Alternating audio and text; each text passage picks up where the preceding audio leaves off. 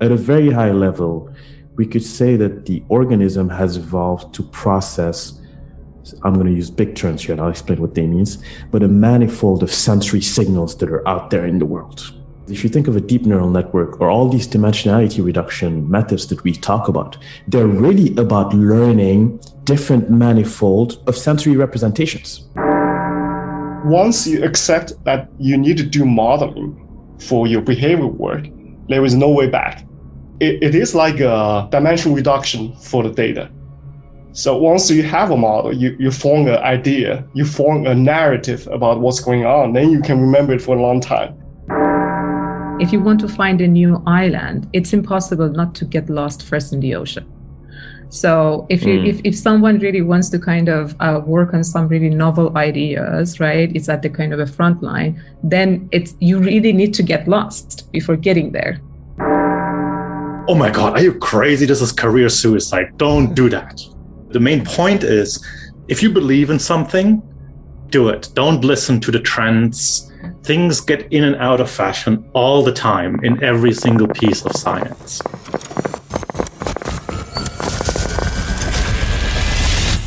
This is Brain Inspired.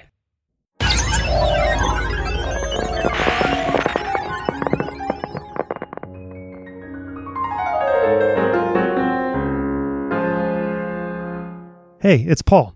This is the first in a series of special little episodes I'm doing in collaboration with Neuromatch Academy, the online summer school for computational neuroscience. So each of these episodes is a panel discussion surrounding experiences with topics of the past week at NMA. This is the machine learning module covering model fitting, general linear models, dimensionality reduction, and deep learning. Here to share their experiences and thoughts and feelings about these topics are four people you'll learn more about in a second. So we have Athena Akrami at University College London in England, Dimba Ba at Harvard University in the USA, Gunnar Blom at Queen's University in Canada, and Kunlin Wei at Peking University in China. And I will just say that in addition to talking about their scientific experiences regarding these machine learning topics, there's a lot of wisdom and encouragement shared as well, as you heard in the intro there, especially in the second half. You can find the Neuromatch Academy website at academy.neuromatch.io, but I also link to all the information for each of the guests today in the show notes at braininspired.co/podcast/NMA-1. And with that, I guess we're going to just start by going around, and I will just ask you guys to introduce yourselves. And just to be a little different than usual, let's go in reverse alphabetical order here. So Kunlin Wei. Kunlin, can you introduce yourself and talk a little bit about how what you do interacts with how you use one of the modeling types that has been talked about over the course of the recent tutorials? Yeah, I understand the first week is about model fitting and also GLM models. I think that pretty much related to my own research because I'm a motor control guy. I'm doing study how perception and actions. I actually my bachelor degree is studying biomechanics of human movement. Then I went on to study motor control. Did my PhD in Penn State. Then I did a postdoc with Conrad Curtin, and somewhere during my PhD years, I also did a master degree in electrical engineering, and then I learned something. Is it hazy now? You can't quite remember. You said somewhere in there you did a master's degree. Because it's a dual degree, right? And it just take credit and doing a scientific project, and I kind of scattered along my PhD years. Then I went to Chicago and did a postdoc with Conrad Curtin. At that time, also working in Rehabilitation Institute of Chicago. So I have some kind of a medical experience. Then I came back to China and work in the Department of Psychology. So now I'm doing a little bit more related to cognition. But my own research is more about perception and action, especially motor learning. And so you're kind of focused more on the GLM side. Maybe we can speak to that a little bit later in the show then, huh? Yeah, definitely. And you see, my research tool is more about behavior, so behavior studies. Then we need those modeling tools to make sensorimotor. You're all about sensorimotor adaptation, is that right? Actually, not really. Now I'm doing some interesting stuff. I study, for example, astronauts, etc. Oh man! All right. Well, we're going to have to talk about that, of course. Okay. Thanks, Kunlin. So Gunnar, I think you're next on the reverse alphabetical order here. Yeah, that is very unusual. Yeah, I know. Since we're already at these. We have a very biased sort of like name ranking here. So hi everyone, my name is Gunnar Blom. Since Kunlin started with like a bachelor's degree, my original degree is in physics, and then like many people in computational neuroscience, I think. And at some point, I sort of got a little bored about thinking about solid state matters and like inert stuff. And I thought, hey, wait a minute, there's like living beings and like there's physicists that work in that area. That sounds really fascinating. And then I saw a talk in my physics department about some physicist, and I unfortunately can't even remember the person's name, applying chaos theory to understand epilepsy. And that just blew my mind. And from that point on, I was set on neuroscience, and I was got very lucky and was very fortunate to be still in that field. And so now my main research is very similar actually to Kunlin's research, sensory motor control in general.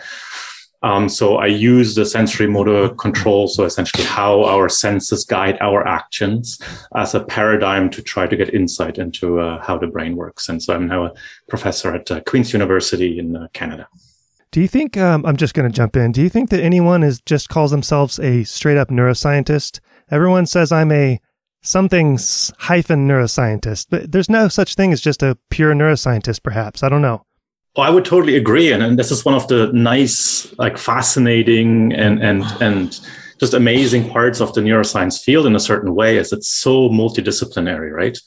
And I really enjoy working with people that are in neuroscience, but whose background is really from anything, right? From chemistry to medicine to engineering, physics, math, computer science, you name it. Molecular biology?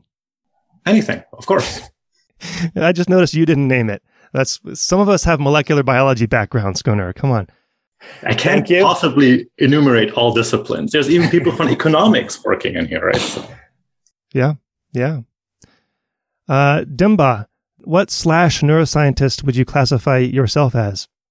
Yes, that's a difficult one. I would just say computational.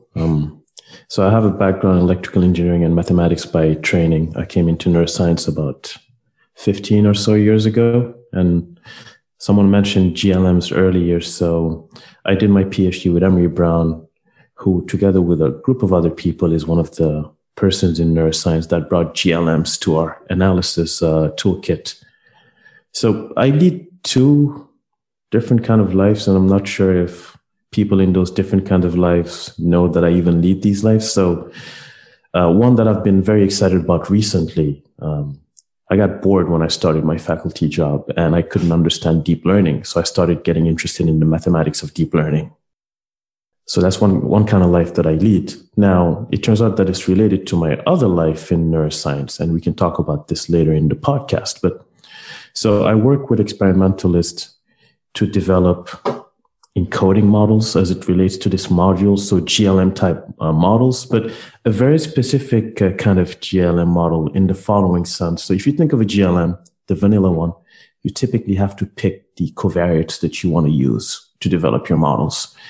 Now, if you think of deep learning, what deep learning does that's really nice for you is that it automatically extracts features that you can then use for a task.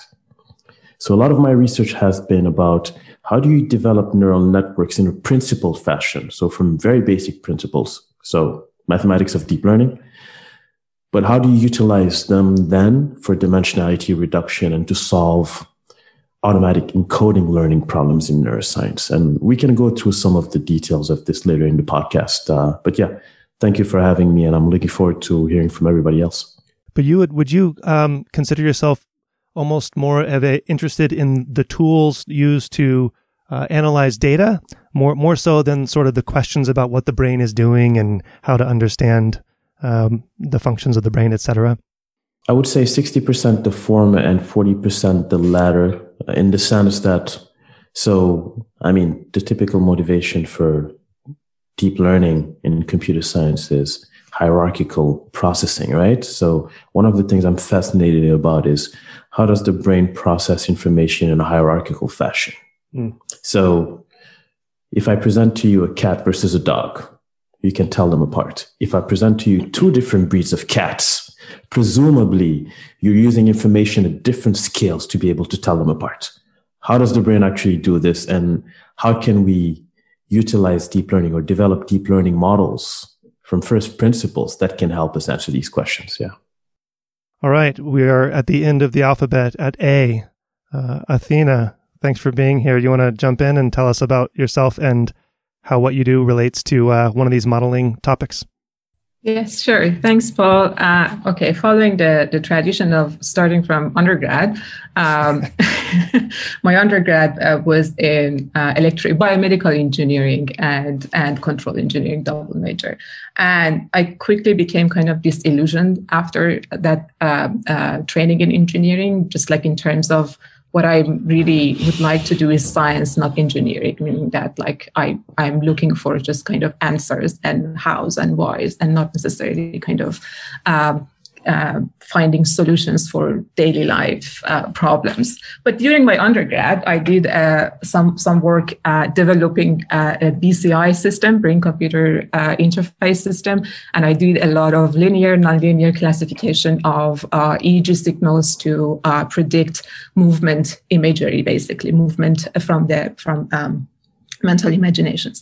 After that, I started my PhD in computational neuroscience, in theoretical neuroscience, actually, developing some dynamical system, attractor network ideas to understand interaction between short-term memory, long-term memory, and their use in kind of ambiguous perception. When we deal with some sort of a noisy, ambiguous inputs, how we use our long-term attractors in order to kind of deduce these ambiguous patterns.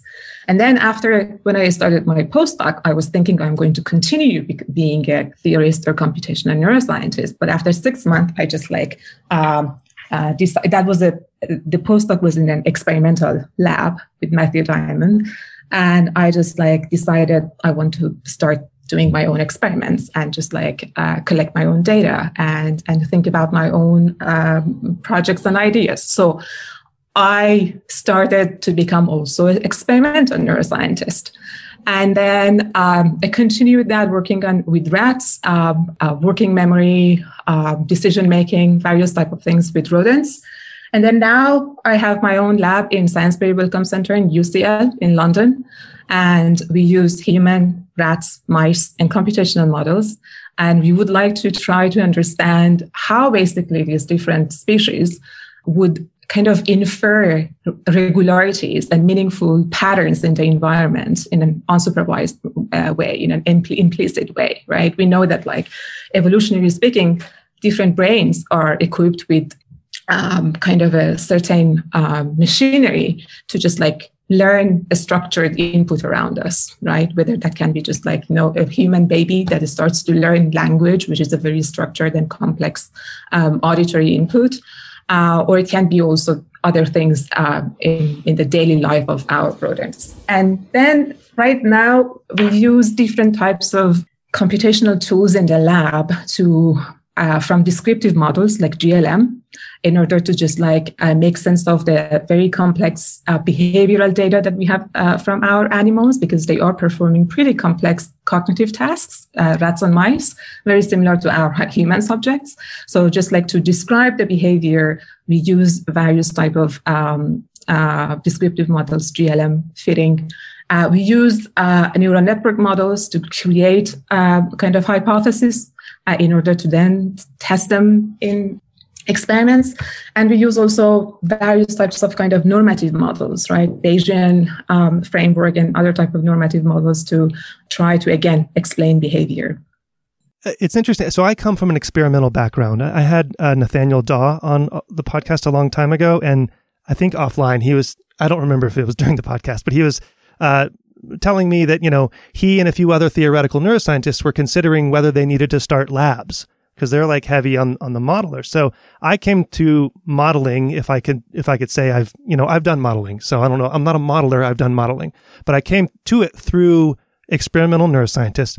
So I'm wondering, like, what regrets do you have, Athena, or was it the right move to open that experimental side of things? Or no, I'm very happy about that. I'm very happy, and I'm actually very happy that I'm running an experimental lab from a theoretical background. I think it was it was a very right move for me, because now I kind of can understand both camps, right? I can talk their language. I can talk to the computationalist, to the theorist, and also at the same time kind of very just like thinking about experiments on a daily basis. And I know the complexities of data collection and working with animals and limitations and all of that. So I think I don't regret that decision. Well, who do you find more optimistic, theorists or experimentalists? In terms of understanding the brain one day? This is a question for everybody. It's not, yeah.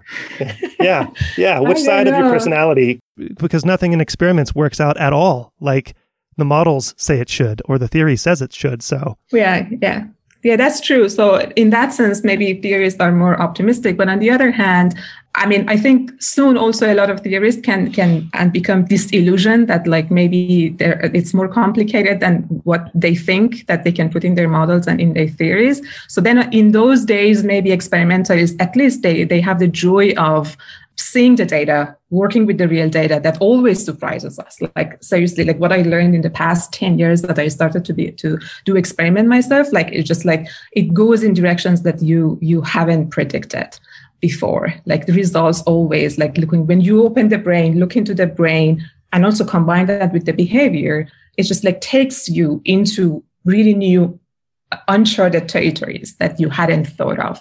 So that's very exciting.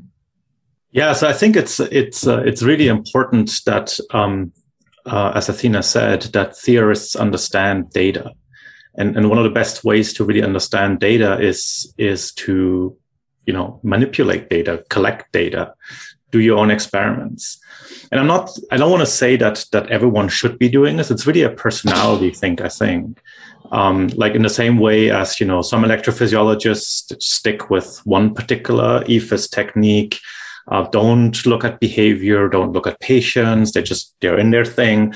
And some are just like all across the board, right? They take their model from like the mouse to the non-human primate to the human to the clinic, et cetera, et cetera. And I think we really need to bring this a little back to the teaching of the first week of Neuromatch Academy. We really need this diversity of approaches, this diversity of points of views in the field. We need the people that can really dive into this one particular little topic and be like the world expert in this. And then we need the people that have like a broader view that can open up and translate across different disciplines, across different settings, different approaches, et cetera, et cetera. In fact, I agree with you. I have a different development trajectory. Originally, I was trained like I would say more doing descriptive studies. So, for behavior study, you can do experiment and have different kind of findings, especially if you find some interesting patterns. You just raise your hand and submit a paper, that's it. But it's afterwards, and especially in Conrad's lab, then we started looking at things with a theoretical lens and studying the building models. And then the approach become very different because we are getting used to just look into all kinds of findings. The different labs have different findings. We see there is some common thread in the data. Then whether we can model it with a simplistic model from a minimal model can explain array of studies, array of behavior findings, then we are happy. Then starting from there, I was trained to doing modeling for behavior data, especially motor learning and motor control data. Then once you have a model, then you can make new predictions.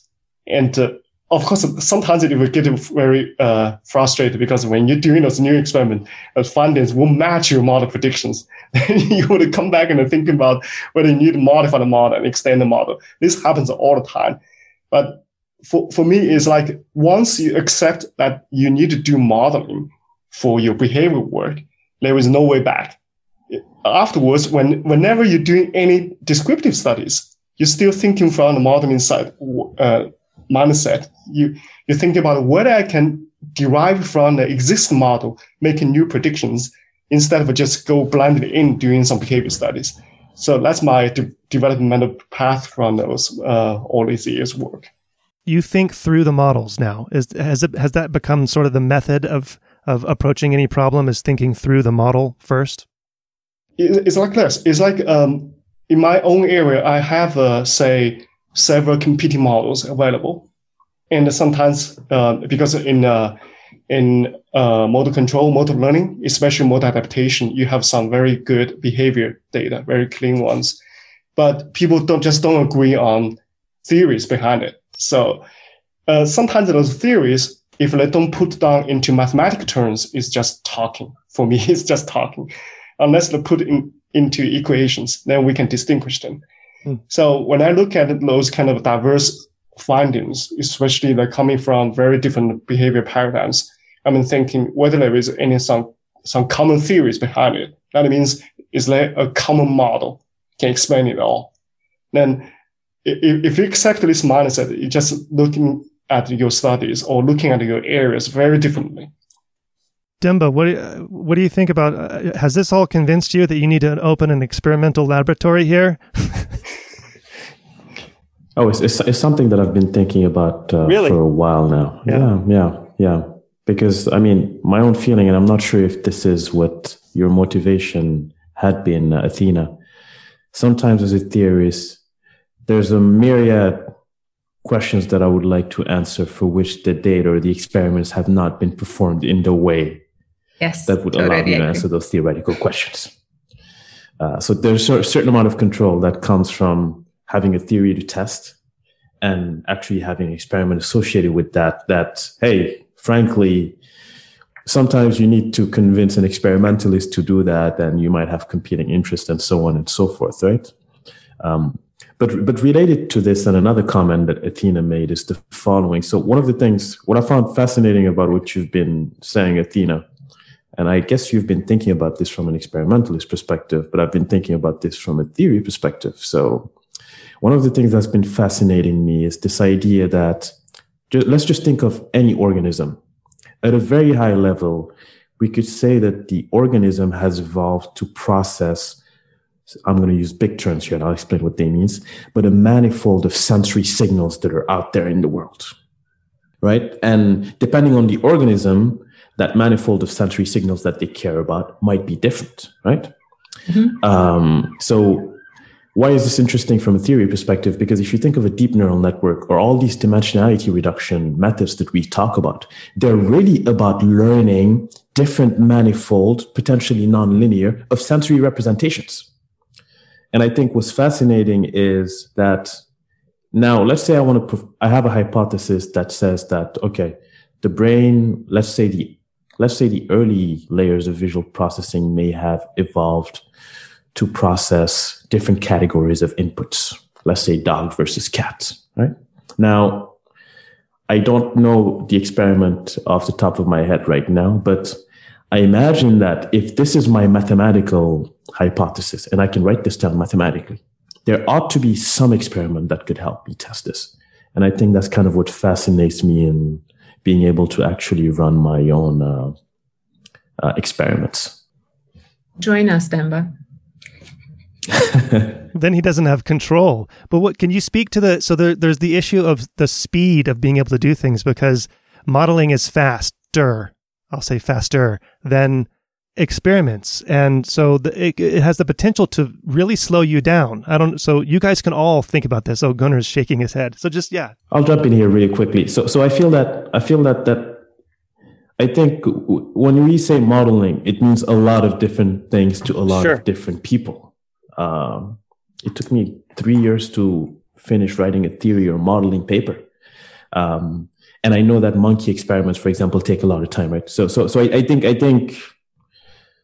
it's a misconception that modeling is faster. I vehemently disagree, but I'm not the one on to talk about it, I suppose. No, but even if maybe it's true for some sort of modeling, it can be faster. The thing is that once we start to kind of put them in a kind of synergistic relationship with the experiments, right? Then it really doesn't matter how long each component would take, because really you may start from a modeling part of the project. Then you have some kind of predictions. You start to kind of do experiments, and they are going to feed back into your model in order to change them, to modify them. And that's super important to really kind of don't treat modeling as something kind of auxiliary, completely, independent of the rest of the work. They really need to be integrated into the whole workflow of the projects in the lab, right? And then it's okay, even if some part of the project may take longer than the other. The overall project matters. My last modeling project, I think, took me about 20 years. Including starting it as a PhD student, like being lost and absolutely having no answer to describe the data, thinking about it continuously, having ideas that failed along the way. And then at some point there was a click, and that's when we actually managed. And then the click led to a series of papers because the theory that we wanted to build this model on didn't really exist yet. And we needed different other components that were too complicated to make them part of the final model. So we published them on the way. So modeling is really like, sort of like, to me, it's more like Kundan said, like more of a mindset, right? It's a tool, it's a way of thinking. And it's not necessarily that you go and start here and go like, I want to do a modeling project right now. And this is sort of like the confines of my modeling project. That can happen. But very often it's more sort of like I want to understand the brain. Well, okay, you're not going to solve that tomorrow, right? This is going to be like your whole career potentially, and more, of course, right? So modeling is the same way. I think that's an extremely important point. Yeah, go ahead. I'm sorry, I just wanted to kind of make a point following Gunnar's comment that for the students that are basically learning these tools and techniques this week, they really need to know that like mastering the technique is something, but that's the trivial part of working on any project, which is like you have the data in front of you and then you just like apply a technique on it to analyze it, right? You want to kind of fit a GLM to your data. That's the easy part. The difficult part is to think about which model suits your data, and the caveats, the assumptions that you put in the data, and why it fails. Is it a really suitable type of model for your data, or really there are some sort of a kind of a caveats that you better deal with them right now? Otherwise, it's going to really kind of produce very kind of misleading results, right? So that these layer around applying these tools is extremely important, and students should have in mind that like, they really need to start thinking about putting these tools in the scientific context, and just like why they are learning these tools, and what is the right application, and which assumptions come with each of these methods, and whether the assumptions fit the conditions of their data set or not. Gunnar started 20 years for one model, and just fit my recent experience. I published a modeling paper back in 2009. Then some people criticize it because there is some predictions that doesn't match the data, or my at least my experimental data did not go all the way to the model predicted. And then only recently, in fact, just last week, I look at another behavior data, another experimental data set published by other people. I think I had an idea because their data, because my old paradigm cannot test my model in the unplanned territory, but the new paradigm can actually fit my model. Then I'm thinking about doing new experiment to say argue against my those previous criticisms on my model. So it has been 11 years. Okay, that's 11 years.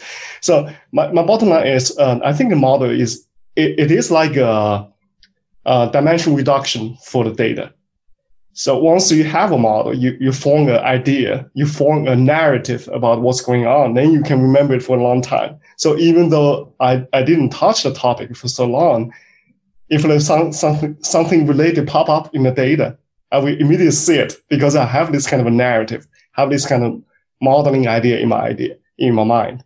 So that's my take on the modeling. It by itself is a data dimension reduction for our scientific data. Dembo, sorry, you had started to speak earlier. Did you want to throw something in there? Or? I'll make this point quickly, but sure. I think Athena made it somehow. So I think we might be using terminology that's vague here. So sometimes so there's a difference between method development and data analysis.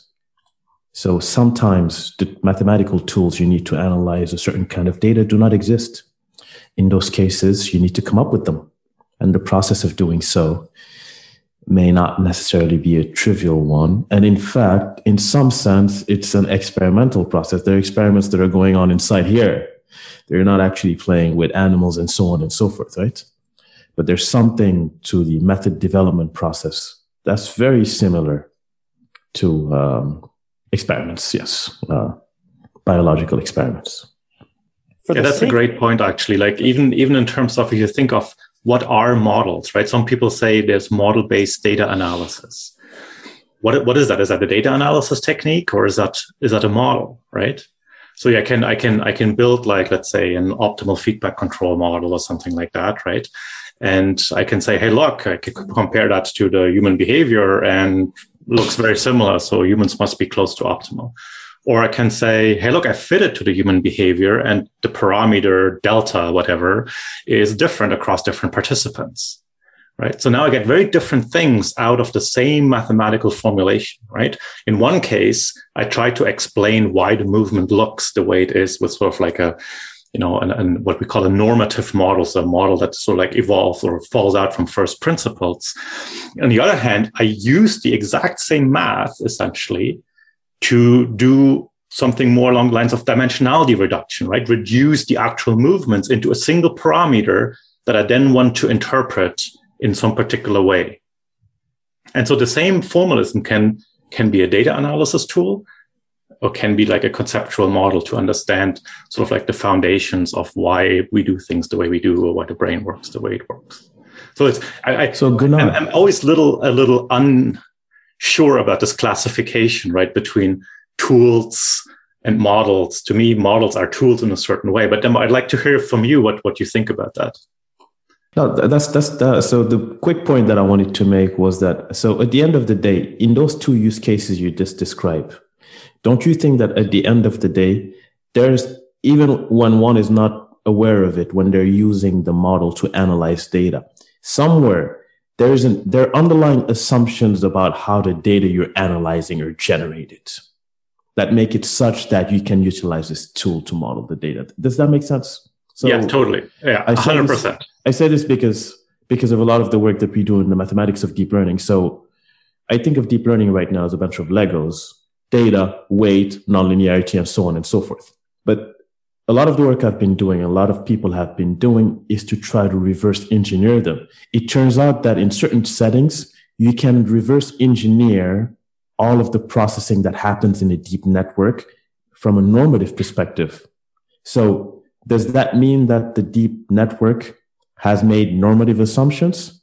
I think yes and no. Even implicitly, it may have. But I think we need a lot of time and a board to discuss some of this.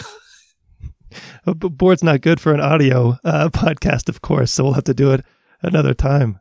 I'm wondering if it'd be a good idea, for the students' sake, if we could maybe go through some concrete examples of how a particular model has either made you change your intuitions about a particular phenomenon, made you understand something differently, and or just given you a really hard time Just how like some model that you've used that has been talked about in Neuromatch Academy, so one of those types of models, your experience with it and how it relates to how it moved your science forward, how it set you back, how it made you cry or jump for joy, etc. I can start with an example of use of GLM in my work. So during my postdoc with Carlos Bordi at Princeton, we were having these animals, rats, that they were doing a working memory task. It was an auditory working memory task. They were hearing the first sound, then there was a delay period, the second sound, and the animals need to compare like the amplitude of the second sound with the memory of the first one, and then judge whether it's like louder or not, and make a decision, right? So it's a kind of a delayed comparison of two auditory sounds. And when I was, when I started this project, when I wanted to develop this task for rodents, I was really after understanding the neural mechanism underlying working memory maintenance in rodent brain. That was my naive scientific ambition at that point. And this, can I just jump in? This was kind of the earlier days of this move toward studying quote unquote higher level cognitive functions in rodents, because classically it's been done in non-human primates. So just wanted to frame it a little bit. Yeah, this task didn't exist in rodents. Like really 10 years ago, people didn't think that rodents can do this task. It was a very classical task in primates. There is a famous research group, Ranulfo-Romo, who developed this task in primates. And so then I had this task in rodents, and I wanted to just like figure out what's happening in the rodent brain. And the starting point was just, let's kind of inactivate some brain areas, see whether they are involved in the brain in that task at all. Okay, so I was doing then some inactivation experiments using optogenetics, that like you put a virus that was going to express some opsins in some neurons, meaning that after that, if you shine light over that piece of cortex that is infected with this virus and opsins, then you can shut down, right? You can just like inactivate neurons. And then I collected data, and to my surprise, it seemed that like the performance of these animals are getting better, right? In some of the task parameters that I was testing at that initial phase of the experiment, which was extremely confusing, because you would usually imagine that like when you inactivate a part of the brain, either you don't see any effect, which means that like that part of the brain is not really involved in that behavior, or it's just like you get some sort of impairment.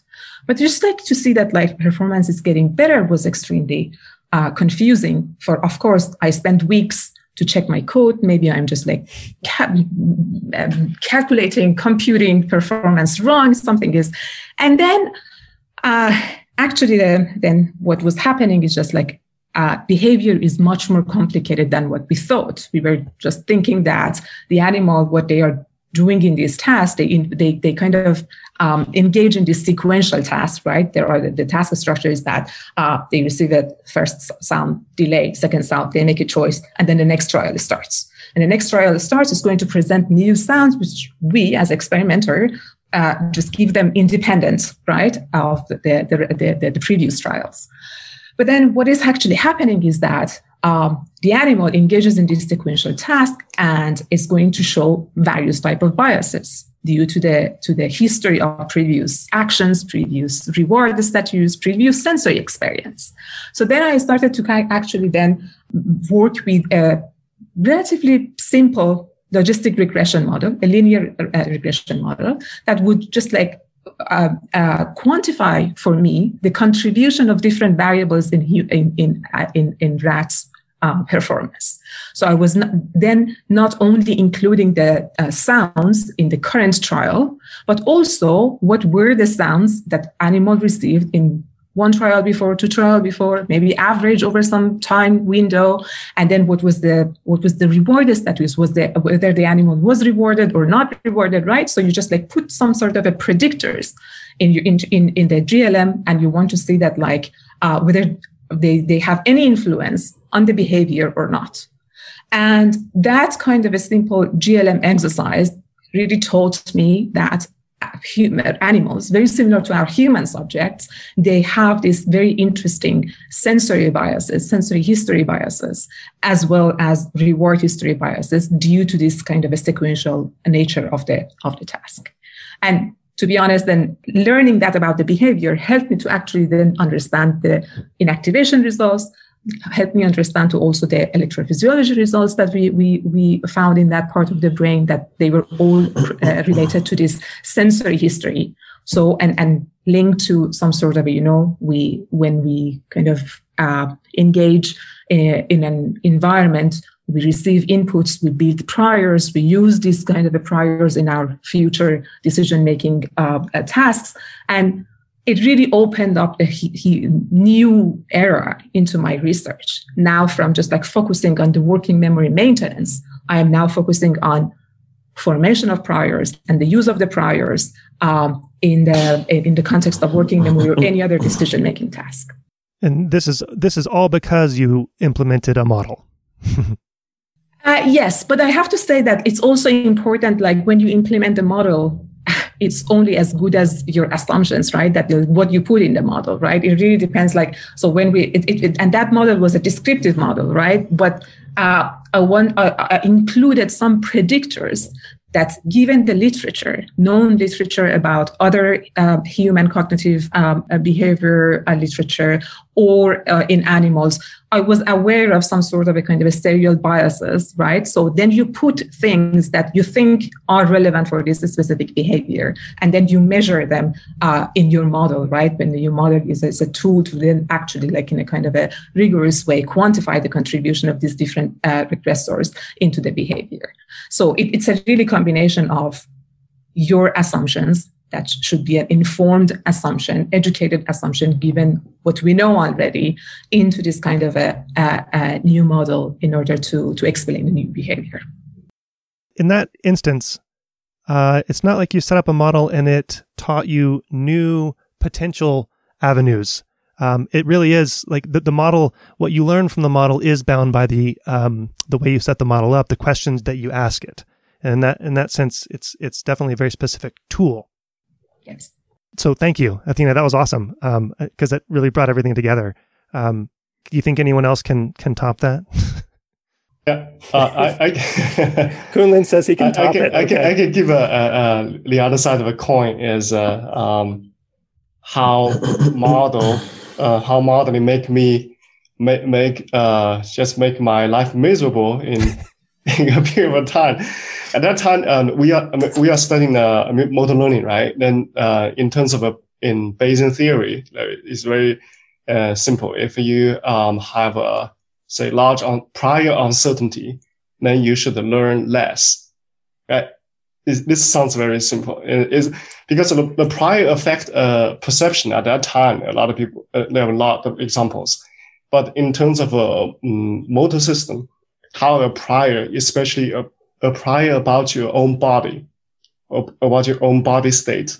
If you have a large uncertainty in the prior, then you should learn less. But we have this idea, right? This is kind of theory driven. But as an experimentalist, I need to find a way to modify my prior in my motor system's prior and modify its uncertainty. Then I remember I did this work. I tried a different kind of experimental techniques. In the end, I did it, but it took me like a year. At the end of the time, I checked my code. I tried 7 versions of it. Checking the code is always step number 1 after kicking the computer, right? Like you have to check your code. Yeah. Yeah. So then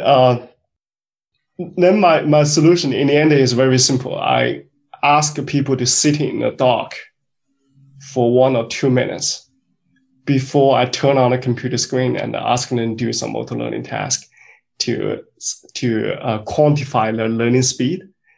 Is with this kind of manipulation, in fact, can speed up the learning speed. You see what I mean? If you sit in the dark for a long time, you have larger uncertainty about your own body state. Then you learn faster. This is kind of unintuitive because at that time, in theory, this makes perfect sense. But at that time, I couldn't get to this point. I couldn't get to this kind of experimental technique because it's kind of counterintuitive. But I'm glad I tried 7 versions of manipulation, finally rather less. But this is about one lesson for me is sometimes the theory could be right, but when you're trying to come up with an experimental technique to test it, sometimes it's hard. So that's my story about this. Yeah. Great. Yeah. I'm going to force Dimba or Gunnar to use a concrete example of how modeling has changed your intuition or understanding of something, or some instance like that. Yeah, I'll keep it very short. So I started my faculty job in 2015, and a year later I did something that I don't advise doing. Is I kind of did almost a 90 degrees. So this was around the time where deep learning started getting really hot, and I could not for the life of me actually understand why it was working reading papers. So this is a story about method development. So I started, because of some background that I have in certain areas of mathematics, I just started thinking about from scratch, how could I justify to myself that the operations that a deep network is doing kind of make sense? Weight, value, and so on and so forth. And it took me about a year and a half of reading. And so one connection that I've made, or that we've made, is between sparse coding and actually deep learning. It turns out that you can derive certain deep learning architectures from first principles using a sparse coding model, which a lot of people will be familiar in neuroscience. But so the process of starting from a very simple equation, if you look at sparse coding models, there is a very simple set of equations. The process of starting from that and then convincing myself that, yes, actually, this actually makes sense for why a deep neural network does what it does, took about probably a year and a half to at least convince myself of that. Going back to what I mentioned earlier about method development, right? You start in the dark and you have some very rough ideas based on experience. And by reading papers and based on things that you believe you understand or not, you slowly come up with some understanding, in this particular case, of a normative model that gives rise to deep learning architectures. Yeah. Do you recall how you got to that point which is at the beginning of that year and a half or whatever, to think about sparse models? Like, was there a breakthrough, or is it just after reading 100 papers that somehow it seeped into your a collection of ideas?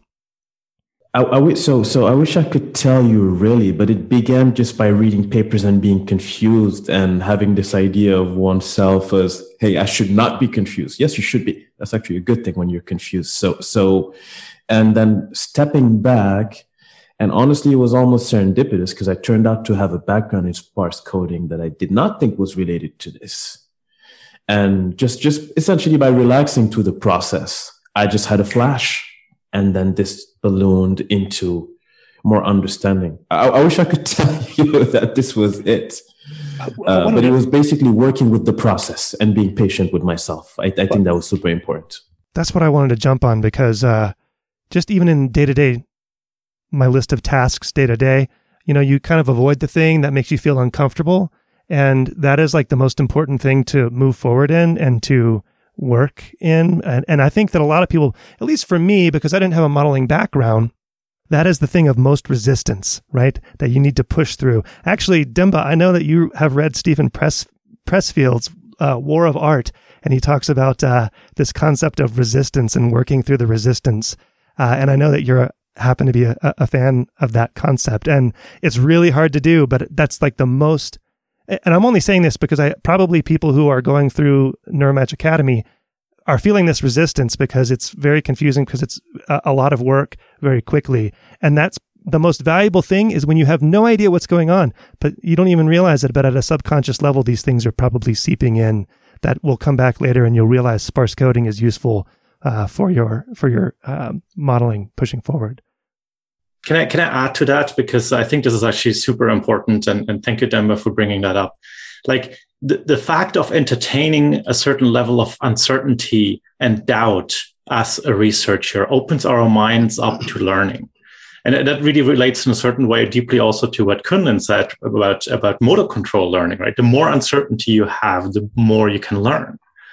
If you think that you're super certain about your knowledge, you will not let any new information in. And so I think, and this in particular, as we advance in our careers, becomes more and more sort of like an active or semi-active process where we actively have to sort of like entertain the curiosity, the open-mindedness to new ideas and things like that. And if we don't do that, we just will not ever be able to learn. So I really find that very inspiring. Thank you, Dimba. Yes, I second that. Gunnar, do you want to add a story, or shall we move on? I can add a very quick story, but from a very different point of view, because I want to make a point with that. And so this is also like a neural network story, and from my own research. So when I was a postdoc, I essentially wanted to understand reference frame transformations in the brain, right? And so I built like these complicated geometry models and kind of things. And then I wanted to know, like, well, but real neurons don't do geometry, right? They somehow have to process or compute that with parallel processing. And I want to understand how to do that. And so I thought, like, well, obviously neural networks is the best thing to do, right? And that was sort of like around 2004, 2005, in the middle of the AI winter, right? And you know, as a scientist, I go to my colleagues or the advisors, I would say, and everyone told me, oh my God, are you crazy? This is career suicide. Don't do that. We're in the middle of an AI winter. We know this will never work, et cetera, right? But my postdoc supervisor actually believed in that. And he thought it was a good idea and said, no, I think you should do that. And so I did.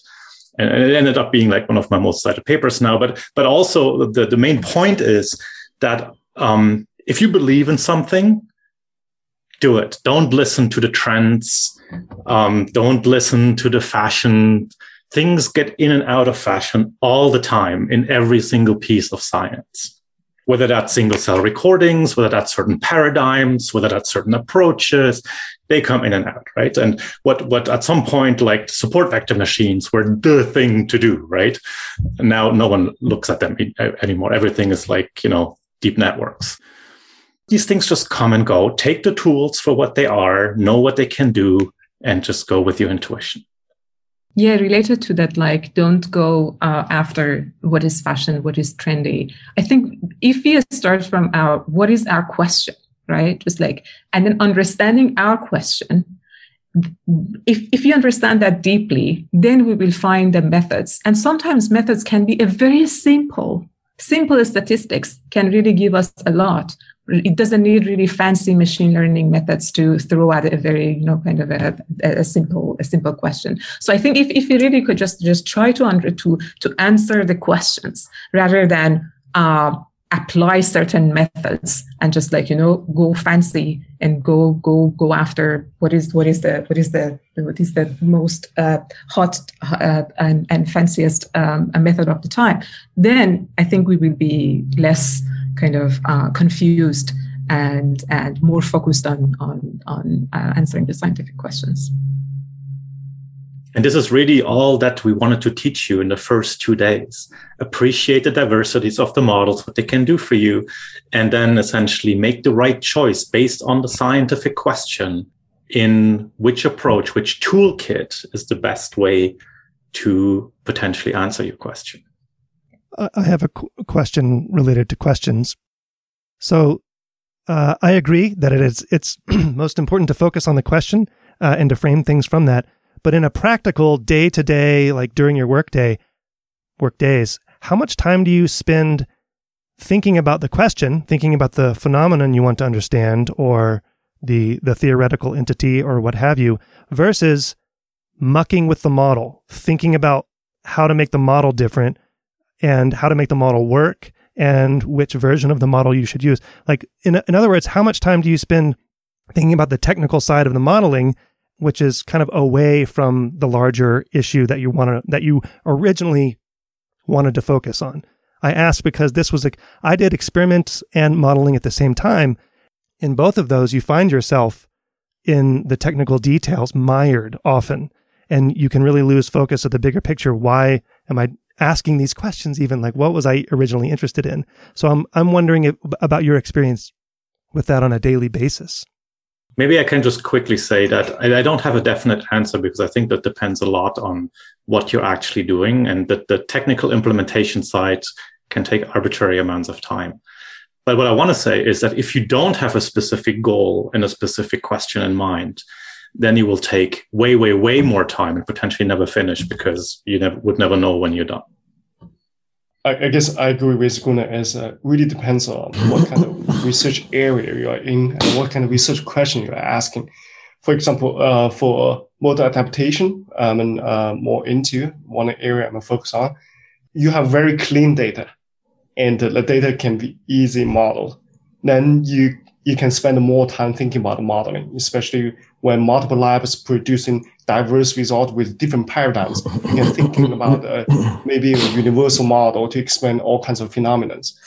But for some other areas, for some my other research interests, there is no way you can model them. For example, I have some work on motor control in autism children, and because I'm doing motor control studies, right?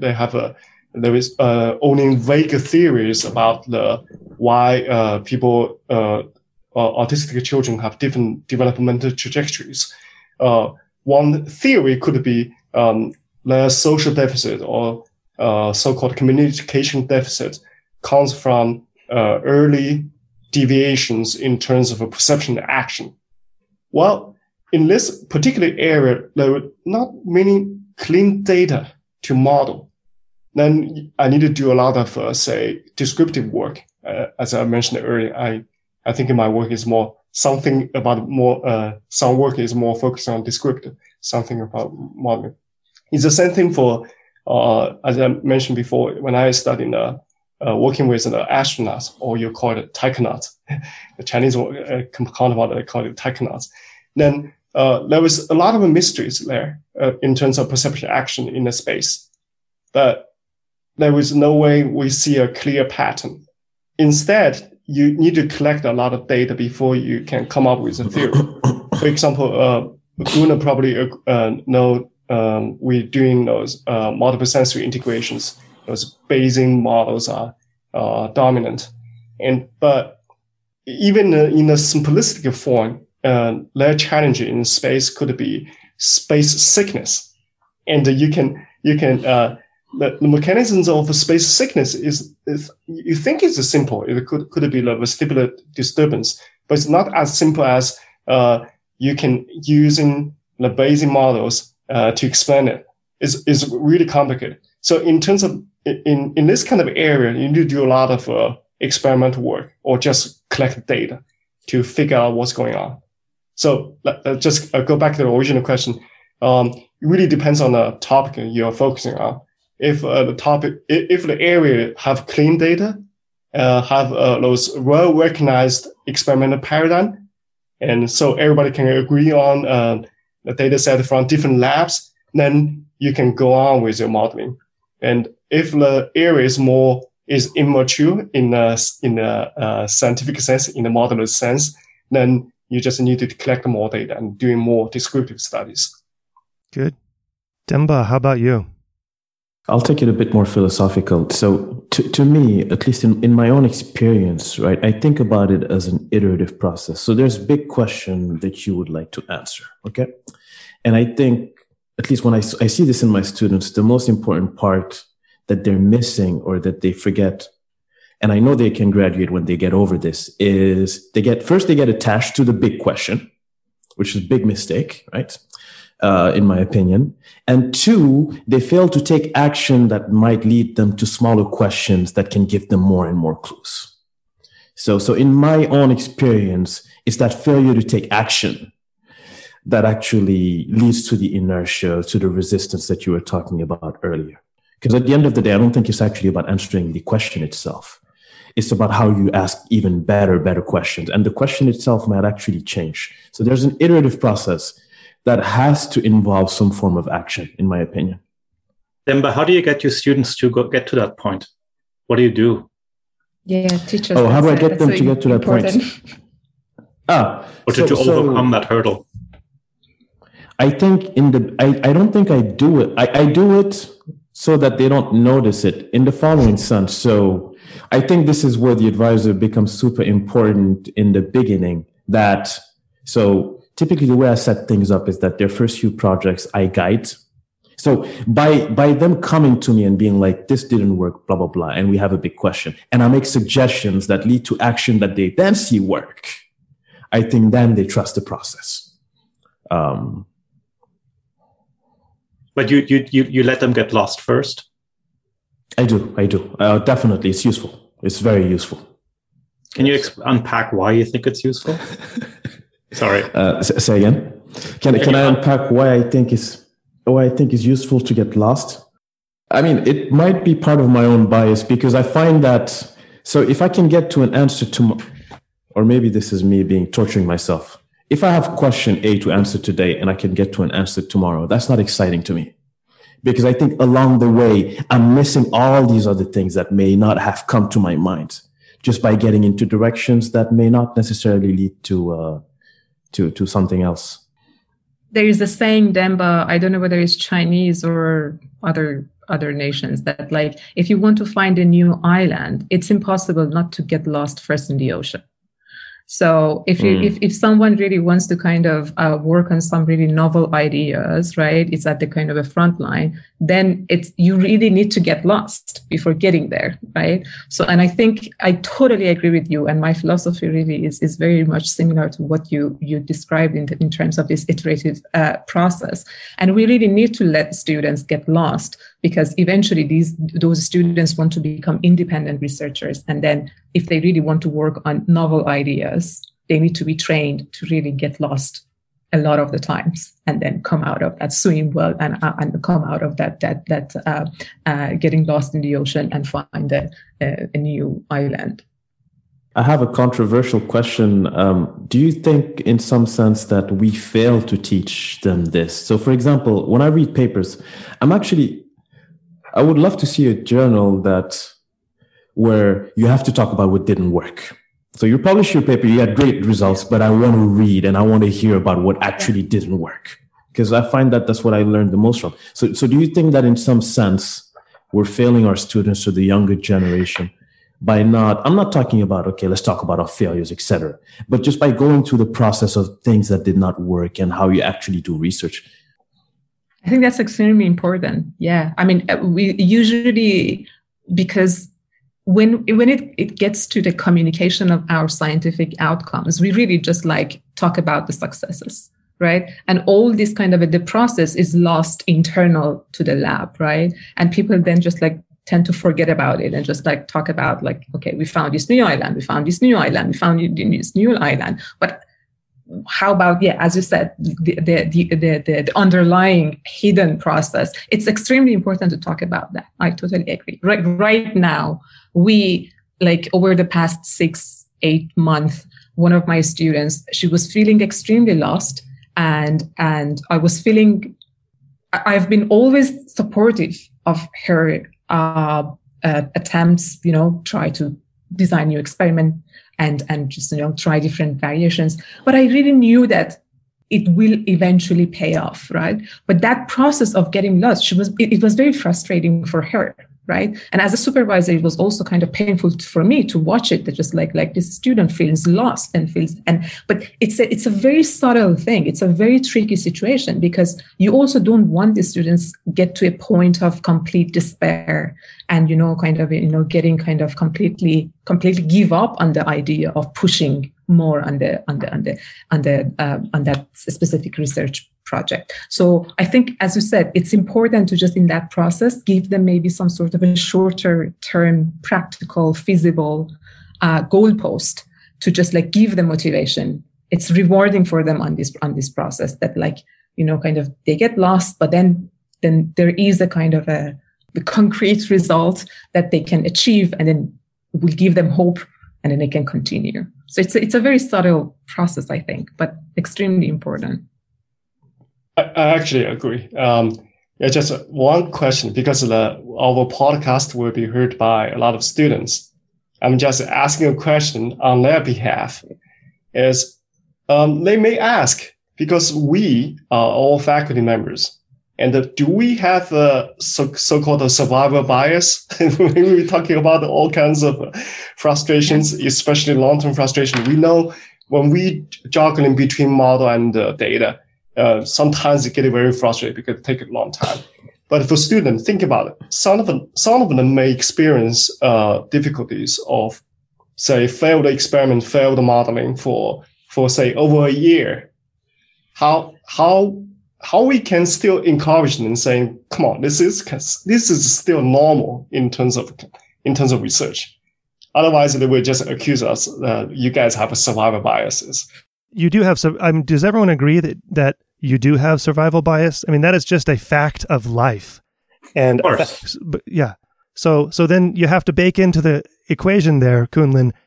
There is survival bias, and that's going to happen. And B, you still should keep going, right?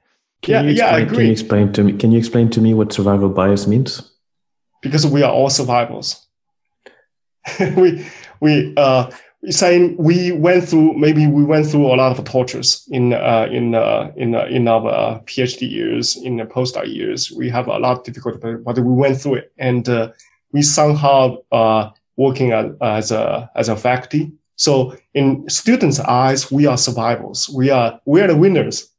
So thinking about in their shoes is sometimes they face great difficulties. Sometimes they will get very frustrated. That you guys somehow, despite the luck of the draw at about 40 different points along the way, the right mentors, your model working out, an editor at a journal accepting it in a high-tier journal for whatever reason, those sorts of things, in addition to your hard work and your own intelligence and persistence, that despite all of the positives and negatives that have happened, you're the ones that have survived because someone has to. I see. I mean, I actually don't think about it 100% this way, but I can see how somebody else from the outside might perceive it as such. So I don't agree with the concept, but I can see how it might be perceived as such. But the answer that I have to this, I don't think it stops this thing, the frustration we've discussed. I think the relationship with it evolves over time as you gain more experience, so on and so forth. But in my opinion, it never stops. I don't think there's a point where you've arrived. I mean, at least this is my perspective. You don't arrive, and to me, that's actually exciting. When I've arrived, that's when I got to change career. That's how I think about it. But it is for a student. I think it can be very. It's a tricky situation, right?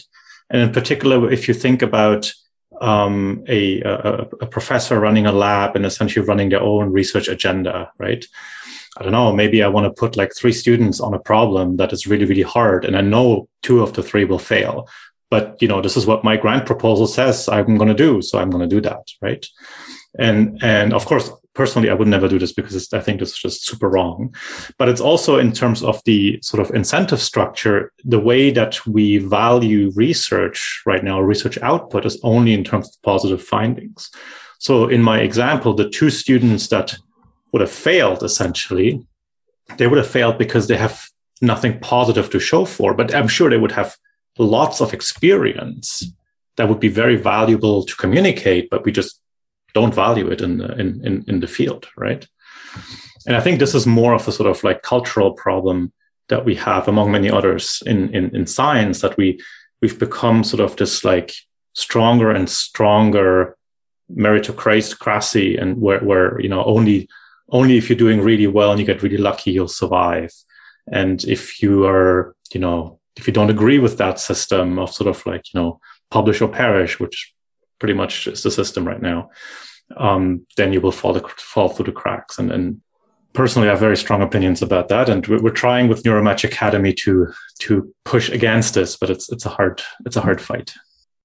So thinking about feeling lost and learning all these modeling techniques, I'm kind of curious how long it takes to feel comfortable with these things, and then once you really have them, do you feel like you can now apply them to whatever questions you have? Like, do you feel a level of comfort with all of these different modeling skills that is it worth feeling so lost for so long? Like, when do you feel a certain level of comfort where you feel like, okay, now I can use these tools and apply them to various questions? I can kind of jump in briefly. I think it is worth it, because all this like getting lost, the process of really trying to understand something, trying to figure out something, trying to kind of get to the right question, understanding how to ask the right question and how to apply the right method. It's going to train us as some sort of a scientist, that we can kind of apply our skill not only in our direct field of research, right, but in a kind of a broader sense even. Like I have a personal anecdote here that over the past year, due to some incidental involvement with coronavirus, I developed long COVID, and I got involved in some researchers, patient-led research, particularly understanding long COVID, their different characterization of long COVID, which symptoms are involved, which symptoms can be predictive of developing long COVID during the first kind of acute phase and things like that. And I'm doing a lot of kind of a data analysis and modeling in that field, which is a very different field of research from my neuroscience, systems neuroscience lab that I'm running, right? But the skills that I'm using there are basically the same skills. I'm applying like GLM. I'm developing predictive models that they are all. I was using those models to analyze behavior of my rats in the lab, or understanding some neural activity, or understanding some perturbations of the rodent brain. But now I'm using those skills in a completely different field, and I think it was very eye-opening experience for me, that like now that I have acquired these quantitative skills, it doesn't matter what is the exact maybe question. I can really apply them in fields out of my direct expertise. How much experience using the model to understand a phenomenon, right, in your neuroscience experimental work, how much does that play into using the model to understand some other phenomenon like COVID, right?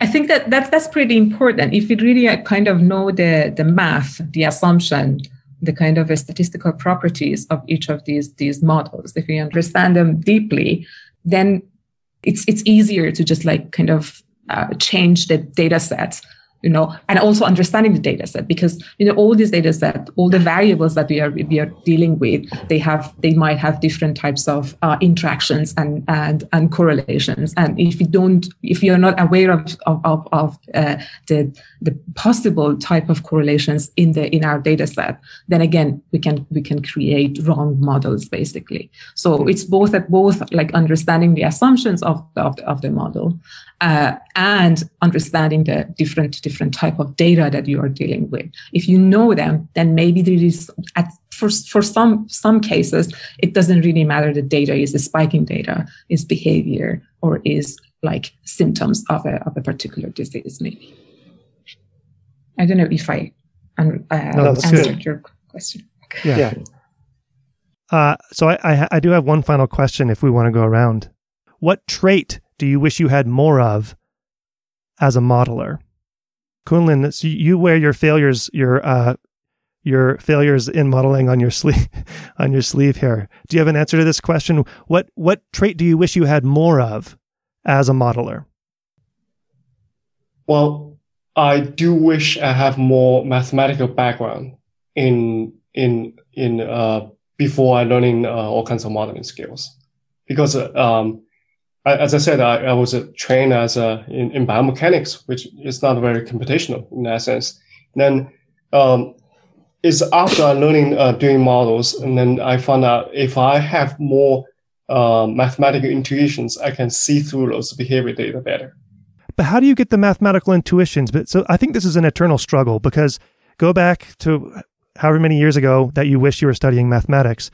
How do you convince yourself that it's going to be important one day to study this thing that feels like it's in a vacuum right now, to get the background in case you have a question that one day you may be able to answer using a better mathematical background? I guess when I was in school, I don't have the mindset that those linear algebra and all kinds of optimization skills, all kinds of stuff learned in the class can be used in my own research. at that time, when I was still undergraduate or in my master years, is only afterwards, when I was dealing with those scientific questions, I found out if I have more mathematical backgrounds, I can see through it.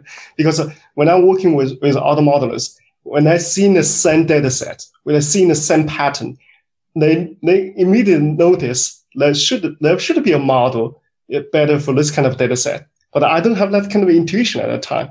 So it's only through case by cases, different kind of research experiences, I kind of accumulate those mathematical intuitions for my own research. And in fact, when we talk about the struggle between the model and data, this is my words for students, is for studying in my own areas, for studying model control and model learning, if you're just doing those behavior studies without a clear modeling mindset, you won't get high impact publications or high impact studies out of it. Nowadays you can do behavior studies, but you need to have some kind of mathematical modeling that can reveal the cognitive mechanisms behind it. That can get you some high impact work done. So this is not just for all the participants for the summer school.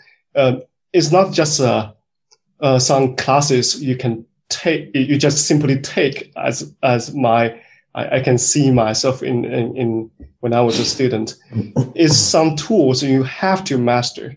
Otherwise, you will regret, just as I did. Okay.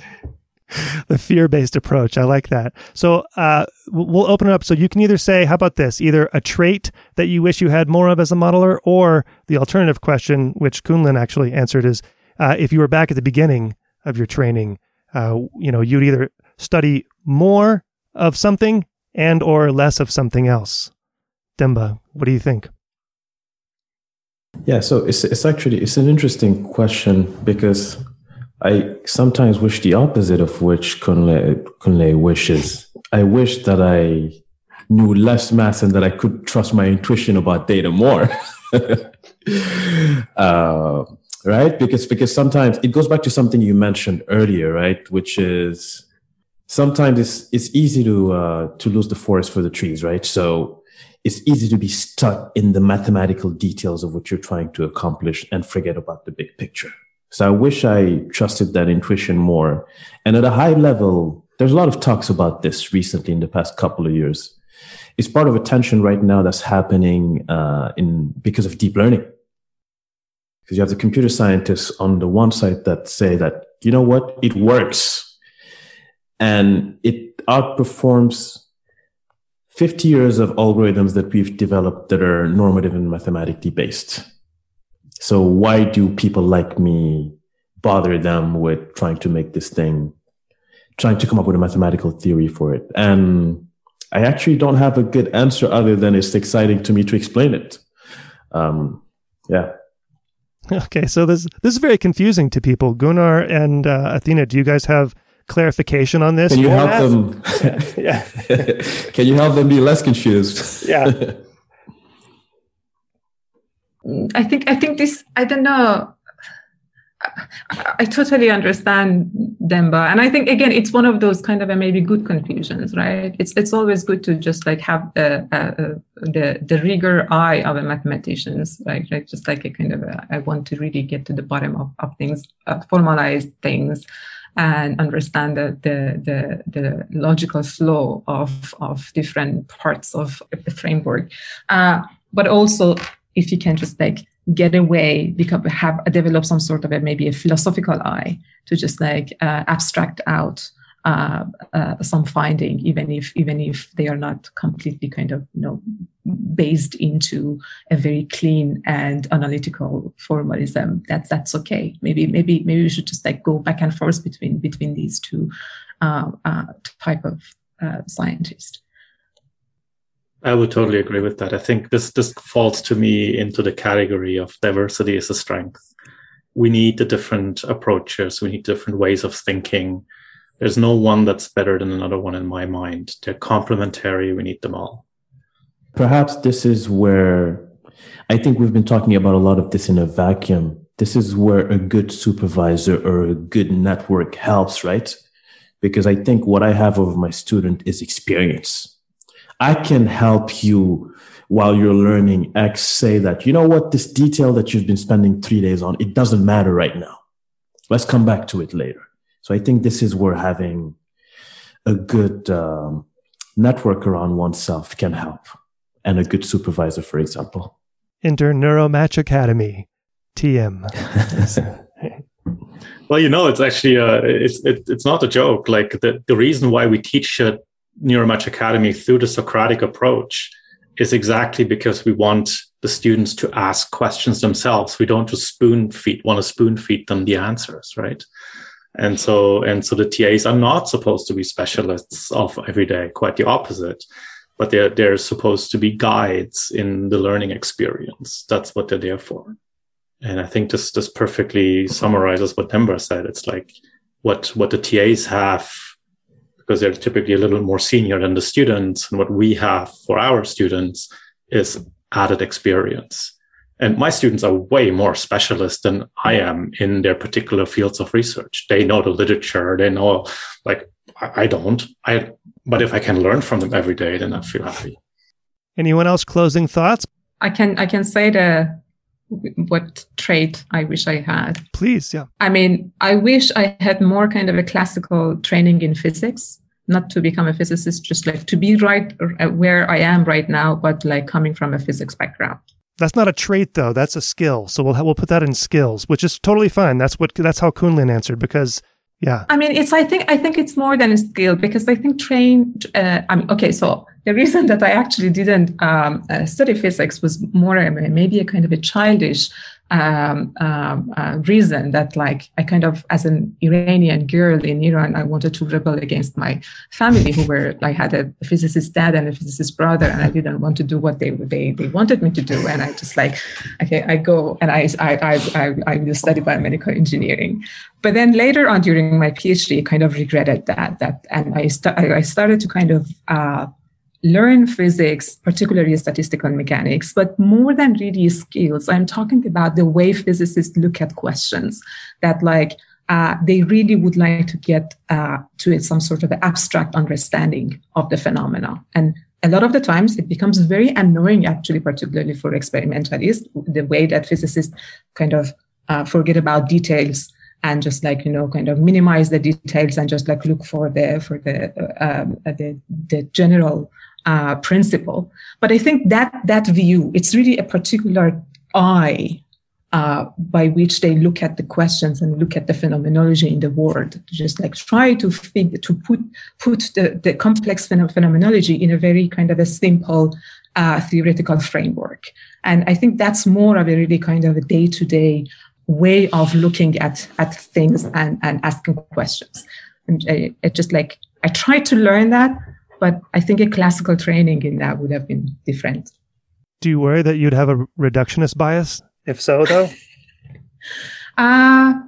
Maybe that's why that I said that I want to get to really be where I am, which means that it really just like running an experimental lab that would just kind of remind me every day that like this reductionist approach maybe really is not working. So you have to really top it up with something else. But in a lot of the cases, that reduction approach is a good starting point. It's just like, it's a good thing to just like, provide some sort of a framework that can be very well wrong. But at least, it's starting from some sort of a kind of a theory. It's a good thing. And then we can disprove theories all the time. But Paul, for all these things we mentioned, it's never late. It's not late. Is it not? Well, okay, Kunlin, is it too late to learn the math? It's not late. Not late. No. So why don't you do it? To learn it. You just accumulate all those. Sometimes you can learn math by project driven. You have a particular project, and you need those kind of mathematical tools for tackle those problems. Then you will learn it. It's just like learning a programming language. Yeah. Well, that's so, Demba, I think, what popped in my mind is it's never too late, because it never ends until you die. Like, you keep circling around to the same things and learning more, but then having to relearn, and it never ends. So it's not like you learn modeling and then you're done, right? You learn modeling and then you learn modeling, and then you learn modeling, and it just keeps building and building, right? And the theory, and I mean, there's people do real work and developing theories, right? All these things evolve. It's not like you have learned linear systems, you're done forever. No, there's a whole bunch of other things that come on top of that. Like, Bayesian statistics in neuroscience, one of those examples of a more recent translation of techniques or introduction of techniques or tool sets into the neuroscience research field, right? Reinforcement learning is probably another one of those. And you can just optimal control theory, right? Is also like very recent and still gets developed. Like now we're at robust and adaptive control, et cetera, and it's not going to stop there. So as a computational neuroscientist, you're not sort of like learn the tools and then you're done and you can go do your research. It's a continuous learning exercise of the tools in the same way as we're continuously learning, like any scientist has to continuously learn and catch up with the progress of their field, right? It's the same thing. So NMA will look very different in 10 years if it still is running by then. All right, guys, I'm going to let you continue along your own days and go learn some more modeling or whatever you're doing for the day. But thanks for the discussion, and I hope it was useful for the NeuroMatch students. So I appreciate it, guys. Thanks, Paul. Thank you, Paul. Thank you. Thanks, Paul. Thank you, everyone.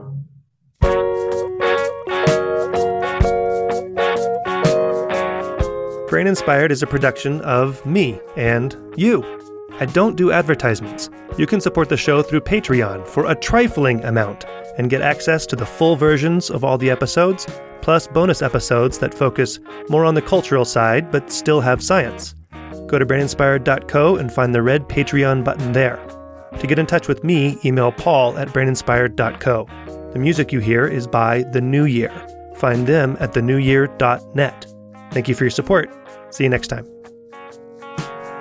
The stair